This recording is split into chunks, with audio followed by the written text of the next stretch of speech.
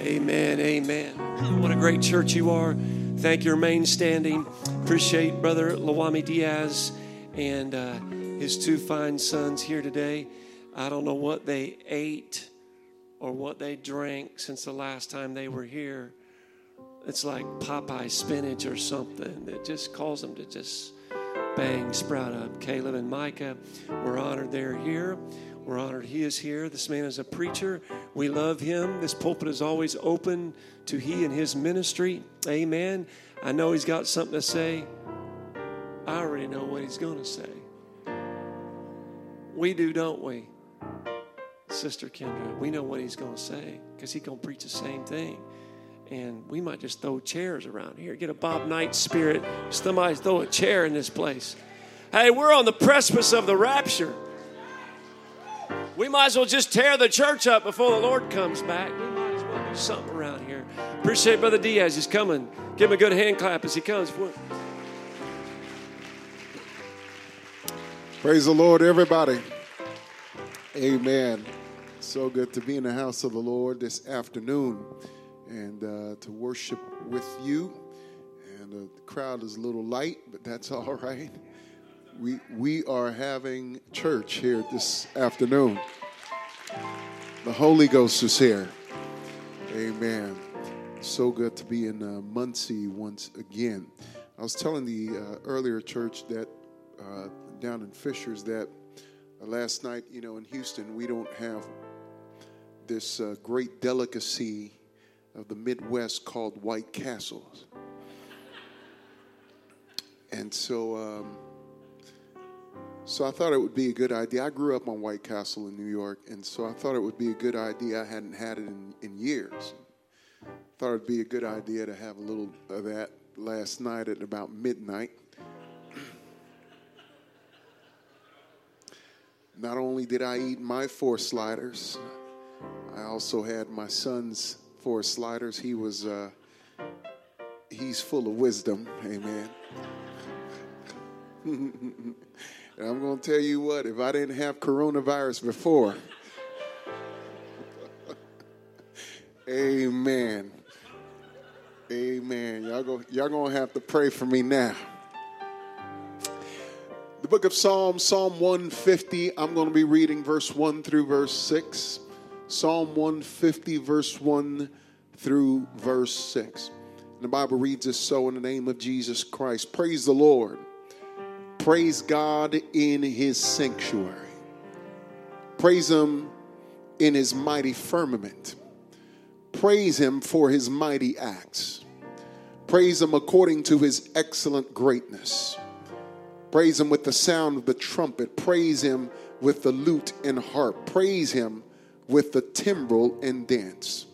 Praise him with stringed instruments and flutes. Praise him with loud cymbals. Praise him with clashing cymbals. Let everything that has breath praise ye the Lord.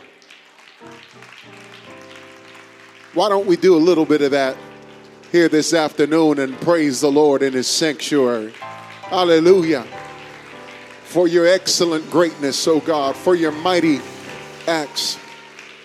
Oh, you've been good to us.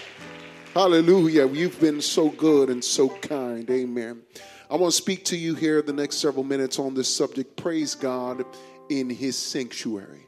Praise God in his sanctuary. Praise the Lord in his sanctuary.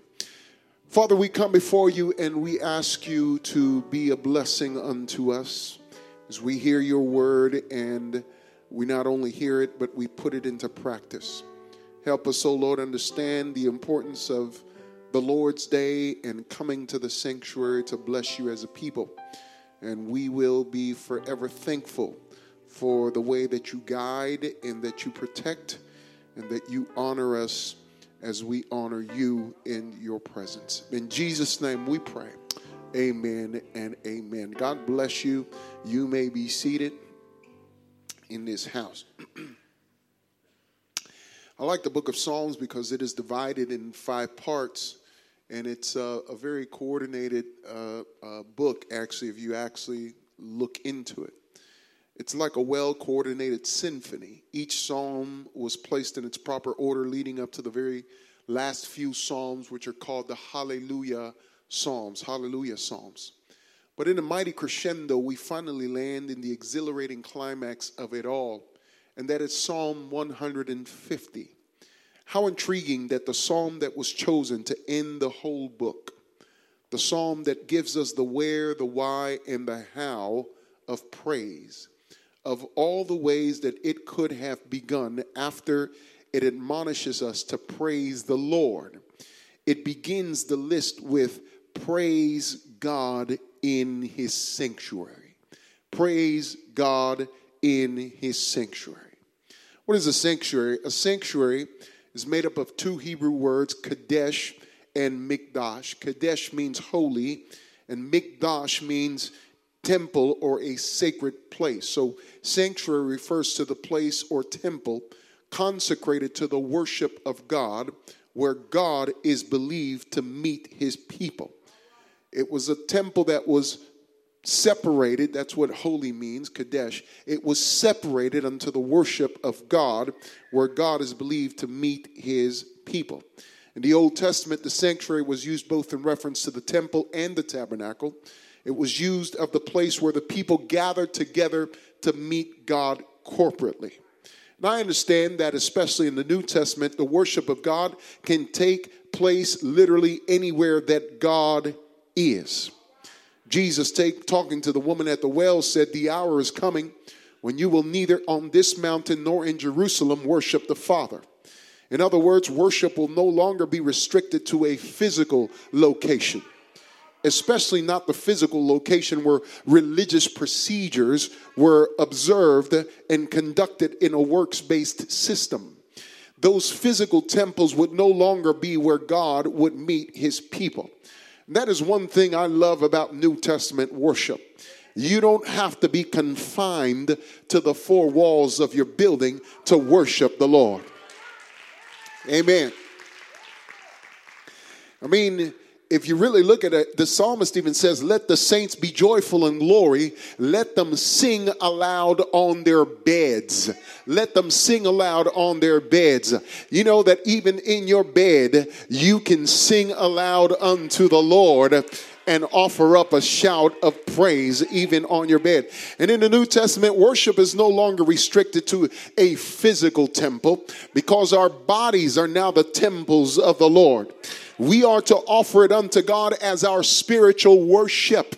Reasonable service, the KJV says. It is our spiritual worship. In other words, wherever our temple is, there should our worship also be. Amen. No wonder Paul said, "I would therefore that men pray everywhere, lifting up holy hands without wrath and doubting." And he knew a little something about lifting up his hands everywhere, because he and Silas prayed and sang in a prison at midnight, the Bible said. Listen, if you can pray in prison, you can pray and dance and sing just about anywhere. Amen. You can do it on Sunday morning, but you don't have to wait until Sunday morning. How many of you know that you can worship in your car? Some of the best worship services I've ever had have been in my car. How many of you know that you can worship in your job, at your home? I am a professional shower worshiper. That's when I have my praise breaks during my shower time.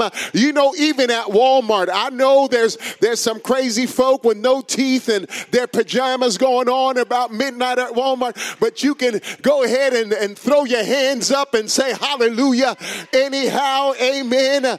You can go ahead and say, "How great is our God," even at school. Amen. I know they took prayer out of school, but honey, they can't take praise out of it, because I'm telling you, I've got a grateful heart. I've got a soul that magnifieth the Lord even at your school. However, I also think that one of the things the enemy of your soul is trying to take away from our culture in these last days is the praise duly given to God in his sanctuary. In his sanctuary. I get that we can pray anywhere. I get that. But the devil knows how important it is for you to get here. So hell will do anything in its power to keep you from getting to the house of God. Amen. I know that we can praise and worship just about anywhere, but the crowning jewel of worship is when we get together as a congregation to lift up our voices together, amen. When we hear him speak to us corporately, nothing can beat that. Nothing can substitute corporate worship. You should make it a yearly resolution every single year with your family that one of our values in our value system is going to be we're not going to miss the Sunday service. We're going to make it a point that we're going to make every single service this year, amen. That is a value you ought to have. And the writer of Hebrews commands us to not neglect the assembling of ourselves together, as such is the manner of some. There is power when we come together in the sanctuary to meet God here. There is power when you come beside me and begin to praise God. Amen. You see, it is a very limited view of God when I have to praise God by myself. You know why? Because I may not know him as a healer. I've never been to the hospital before. I've never been ill before. So I know about him as a healer from scripture, but I don't know about him as a healer from personal experience. So I need you to come beside me. You that God has healed from cancer. You that God has delivered from an illness, to let me know, oh, I want to worship God today because he's a healer. When I hear you, then I testify within my own spirit, oh, God is a healer, not by way of personal experience, but because in corporate worship, somebody next to me is worshiping him for his kindness as a healer to him. That ought to get you to praise the Lord in his sanctuary. According to a 2017 Gallup poll, about 70% of Americans claim to be some sort of Christian. And yet in 2008, only 22% of Americans attend church every Sunday. That is a big drop-off. From 70% that claim to be Christians, only 22% of Americans attend church every Sunday. Listen, that goes to show you how little people think of church attendance. How little people think of the Lord's Day and public worship. And I don't know about you, but that is a spirit that we are battling in this generation. Oh, we know the Lord. We serve him in our own way, in our own home. I've got a relationship with the Lord. He is my personal Savior. I don't feel like I need to go to any particular church in order to do that. And listen, that's what's going on in our generation. There is a lot of misconception about what it means to come to corporate worship and belong to a local assembly. Getting together on the Lord's Day is not something we made up to take people's money. It's not something we made up to brainwash people into following a celebrity pastor. Getting together in corporate worship is not something that the church made up just so that we can say, oh, look at our numbers. Look how many people we've got coming to our place and our bit. Let's get it right. The Bible is clear that there is an importance on getting together. And it has been a great tradition of the church all throughout its history to get together on the Lord's Day. Amen. I've been privileged enough to go travel some around the world. I've been to China and they get together on the Lord's Day there. I've been to Australia. Likewise, they already had their service because Sunday to them was our Saturday, but they had their service on the Lord's Day. In the Philippines, New Zealand, Fiji, all over South America, Central America, the Caribbean, and Europe, even in Morocco where I was just last year, even there, that is a 98% and something and some change Muslim country, and yet there are some Christians that still get together on the Lord's Day to worship the name of there's a little remnant that comes together and they bless the name of the Lord on the Lord's Day. This is history. The church has met on the first day of the week for 2,000 years, and the church can't stop 2,000 2,000 years later from getting together on Sundays. Can I tell you, don't you make this a trivial thing. Don't you make this, church attendance. That's not optional. That's not, when I get around to it, if I feel okay, that's not the way it works. The Bible is clear and history is clear. The people of God come together on Sundays in order to celebrate the Lord. They come together to celebrate the Lord. As America has gone further and further away from its Christian values, we no longer see the importance of getting together on the Lord's Day. I remember that growing up, I didn't have a choice. I was a pastor's kid, and as some of you pastor's kids will attest to, I didn't have a choice. Our gathering together was not just on Sundays. It was also on Mondays and Tuesdays and Wednesdays and Thursdays. And I'm not lying to you. We had Monday prayer meeting. We had Tuesday nights, that it's where we gathered for little fellowship and stuff. Wednesday night is where we had Bible and so forth. And I can go, discipleship classes. You had Thursday discipleship classes. We had youth service on Friday night. And then Saturday you had district activities. And if there was no activities, you still had to go to church and clean it up. So there was, listen, I'm going to tell you right now, we had absolutely I know kids nowadays had options. We had no option. When I was a kid, I remember I decided that I was going to backslide one time, and it was a Wednesday.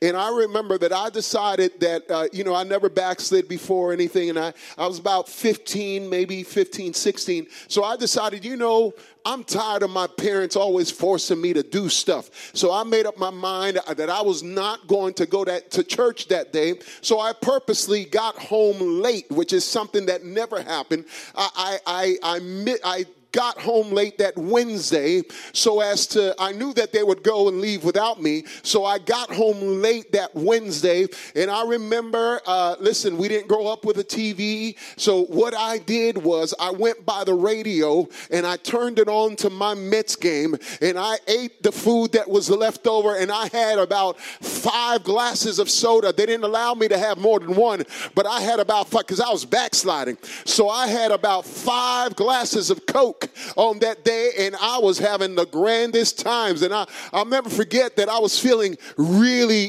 courageous until about 9:30 started coming around, and then my stomach started getting a little queasy because I said, Lord, what have I done? I have signed my own death warrant here today.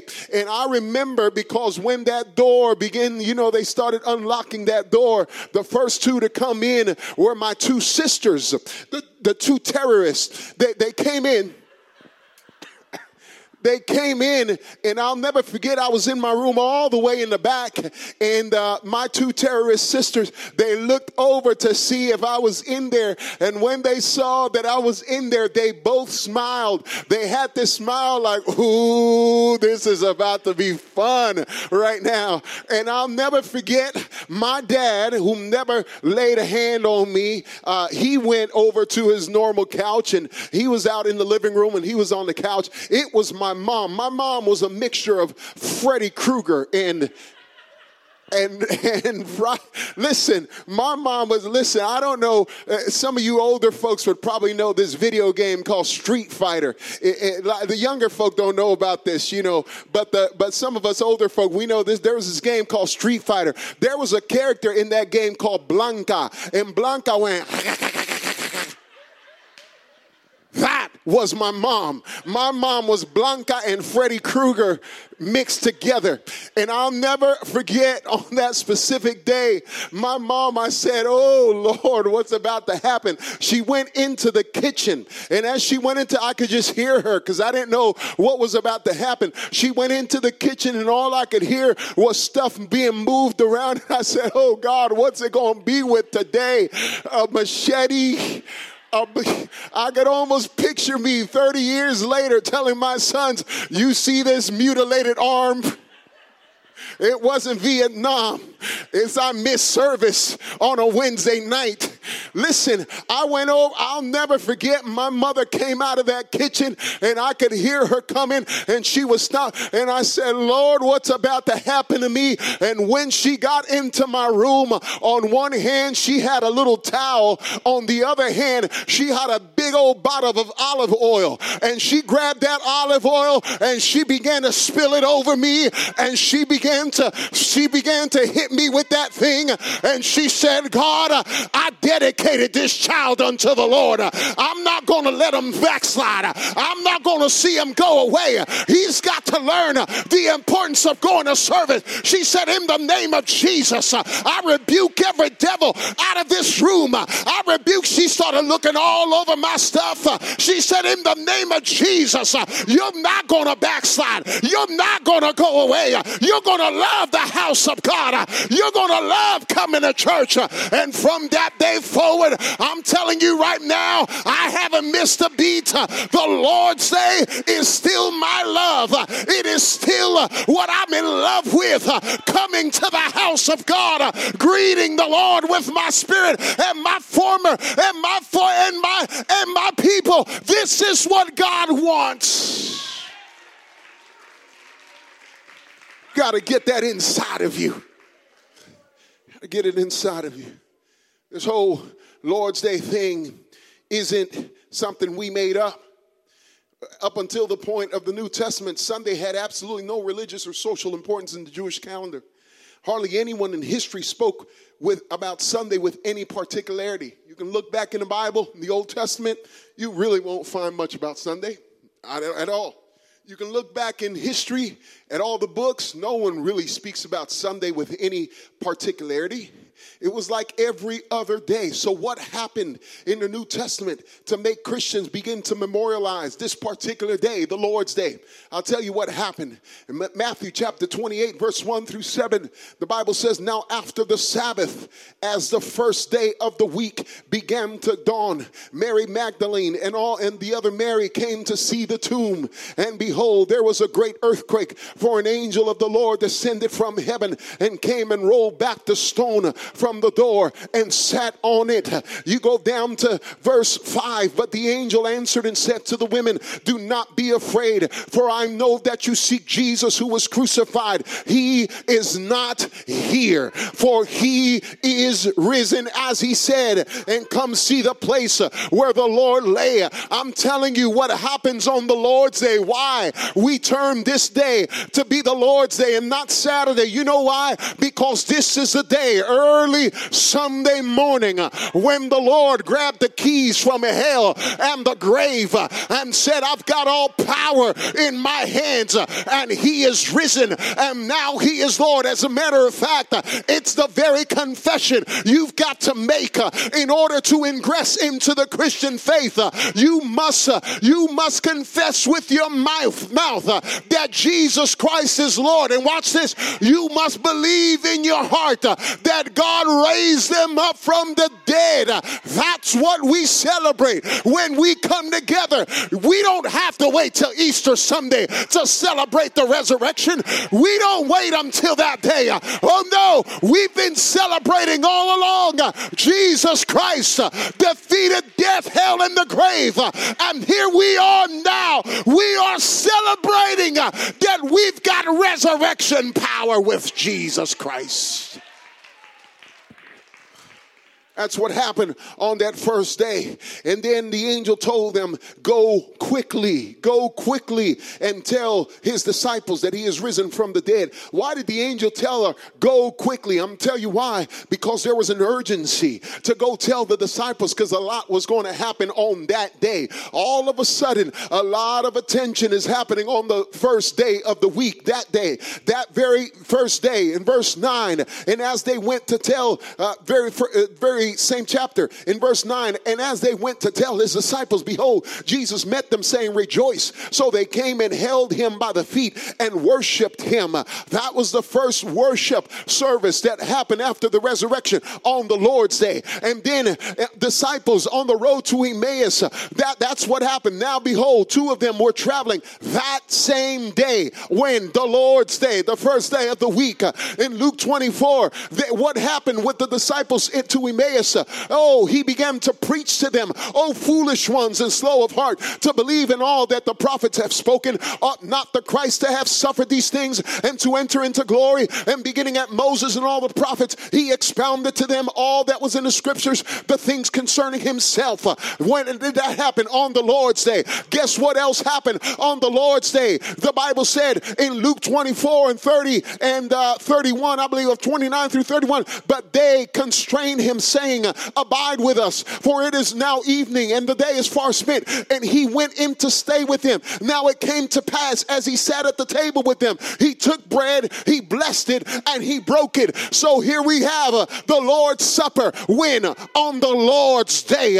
And then you've got the first outpouring of the Holy Spirit, pre-Pentecost. It happened on the Lord's Day. In John 20, 19 through 23, the Bible says in verse 19, then the same day, which day? The same day at evening, being the first day of the week. The first day of the week. It was on the Lord's Day. And then the Bible said he showed them his hands and his side. And then the disciples were glad when they saw the Lord. So Jesus said to them, peace to you. As the Father has sent me, I also send you. And when he had said this, he breathed on them and said to them, receive the Holy Spirit. Receive the Holy. When did that happen? On the Lord's Day. Amen.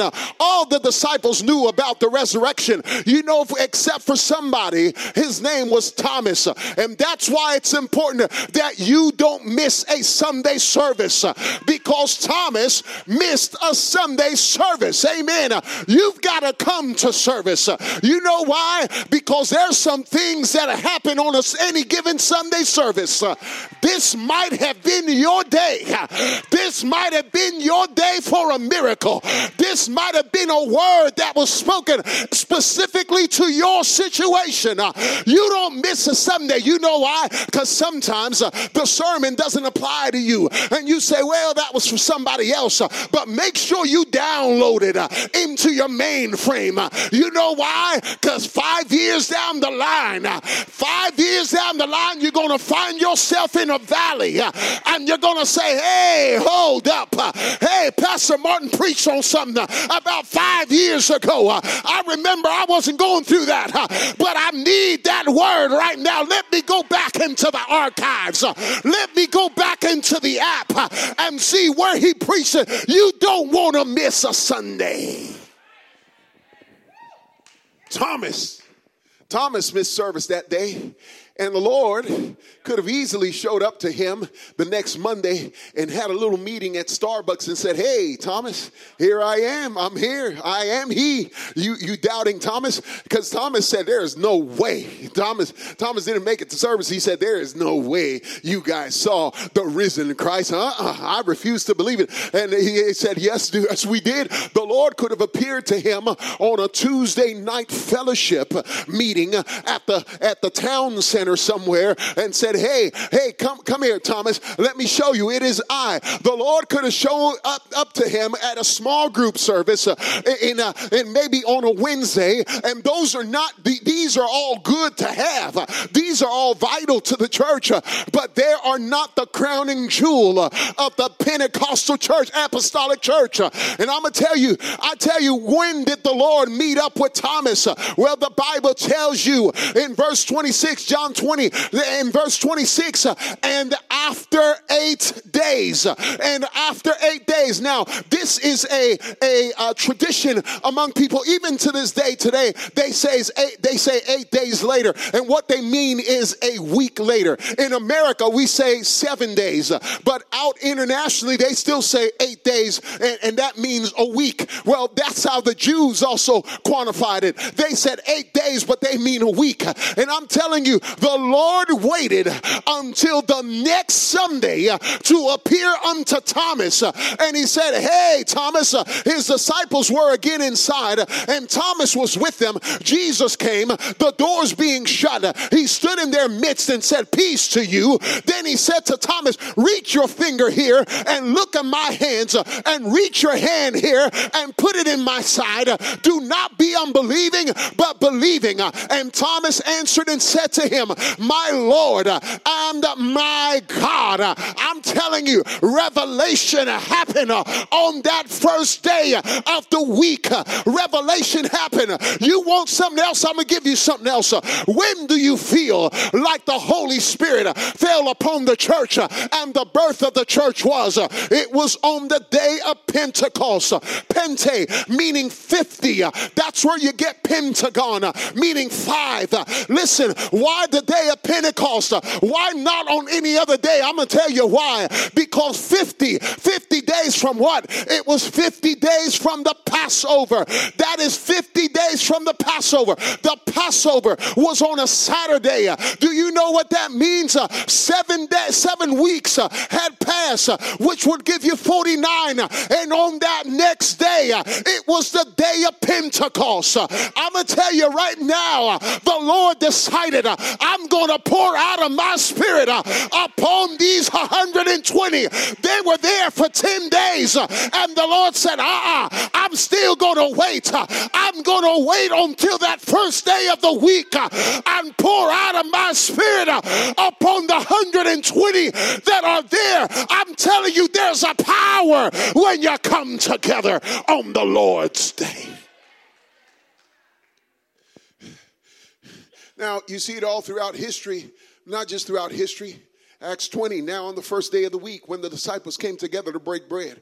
At 1 Corinthians 16:2, on the first day of the week, let each one of you lay something aside. So there's particularity now. There's attention being brought. The Lord is starting to meet people on the Lord's day. And the disciples are getting together on the Lord's day. Something is happening on the Lord's day. And then this is where you get that nickname, Lord's Day. I was in the spirit on the Lord's day. Revelation 1 and 10. Sunday received its own name to distinguish it from the pagans who called the day Sunday, or the day to worship the sun. Obviously they didn't call it Sunday, but the equivalent of it in their language, they said it is the day to worship the sun, Sunday. And so they said, this ain't gonna be Sunday. This is gonna be the Lord's day. This is gonna be the day where we come not to worship the sun, but to worship the Lord. Amen. And many of the early fathers of the first and second and third centuries called it the Lord's day. Even Ignatius and Justin Martyr and Clement of Alexandria and Tertullian, they all called it the Lord's day. I'm telling you, you've got to get it down in your soul that this first day of the week for years, for decades, for centuries has been named the Lord's day by those who claim the Lord to be their fortress. And you've got to make it up in your mind, as for me and my house, we're going to serve the Lord on the Lord's day. We're going to come to give him everything we've got. We're going to come to be edified. We're going to come to give. We're going to come to stimulate one another unto love and good works. The Lord's day. And I end with this. What do we do when we come together on the Lord's day? Well, I'm glad you asked, because that's exactly what Psalm 150 tells us we ought to do. It tells us, praise God in his sanctuary. Praise God in his sanctuary. What a great culmination to the book of Psalms. The Psalms start out with pain and lament and suffering, but as they progress on and on and on, they give way to rejoicing and thanksgiving and then praise. Hallelujah, Psalms. Psalms 150 is a great culmination to the whole book, the climax, if you will, the peak of it all. Praise God in his sanctuary. Praise God in the sanctuary.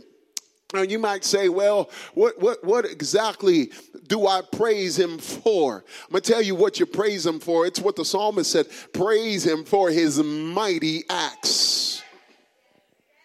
You praise him for his mighty acts.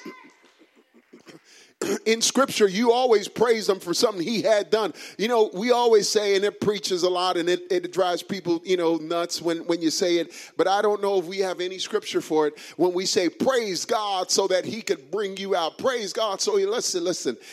I don't know if scripture will support that theory. That's not why you praise him. You praise him for what he has done. Not for what he's going to do, but for what he has already done.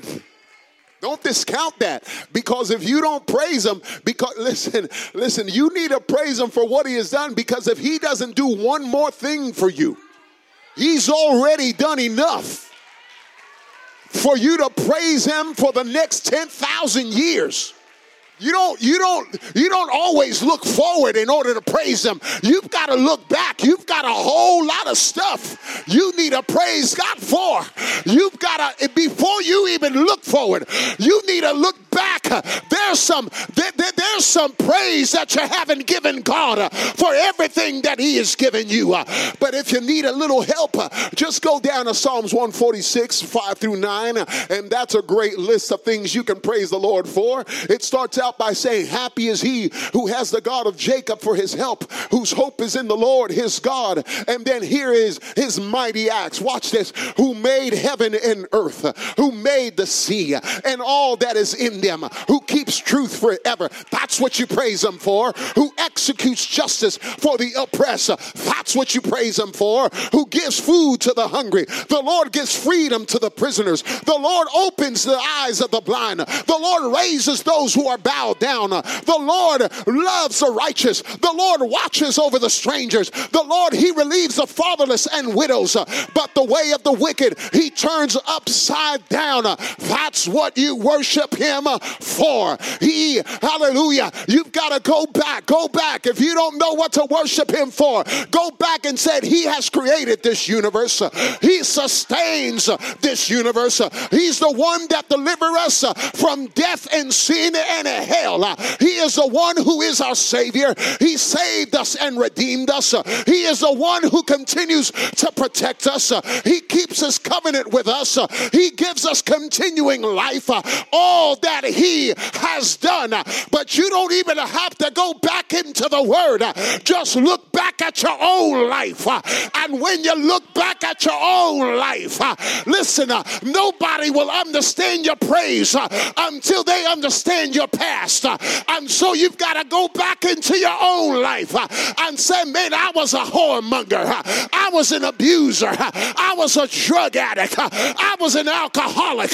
But look what the Lord hath done. If it had not been but for the Lord who was on my side, look what the Lord hath done. He healed my body. He touched my mind.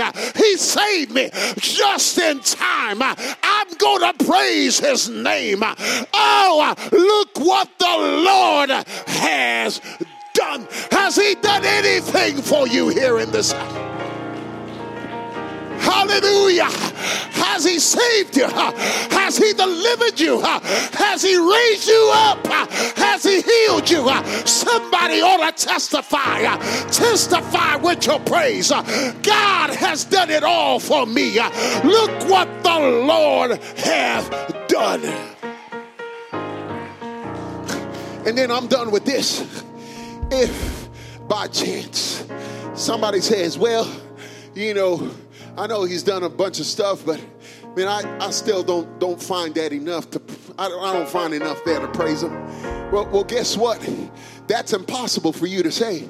But just in case there's somebody that does that, well, here it goes. You don't just praise him for his mighty acts.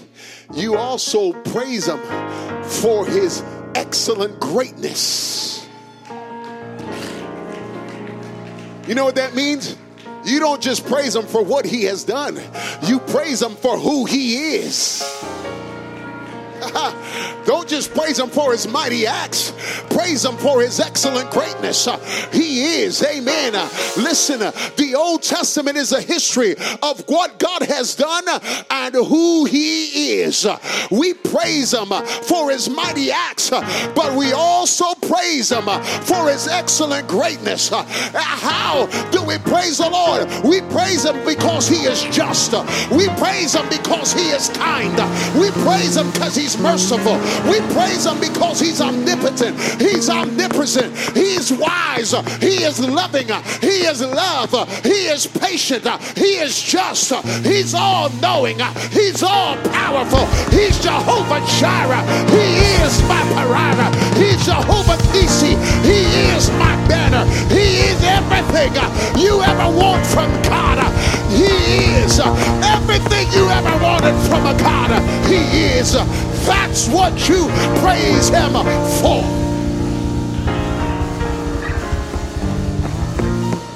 Now, listen, I'm just going to ask you in this house, would you do me a favor? I know there's protocol and I know this is a special day of some sort, but would you do me a favor for the next 60 seconds and tell somebody, I don't want you to get away from me because of the coronavirus situation.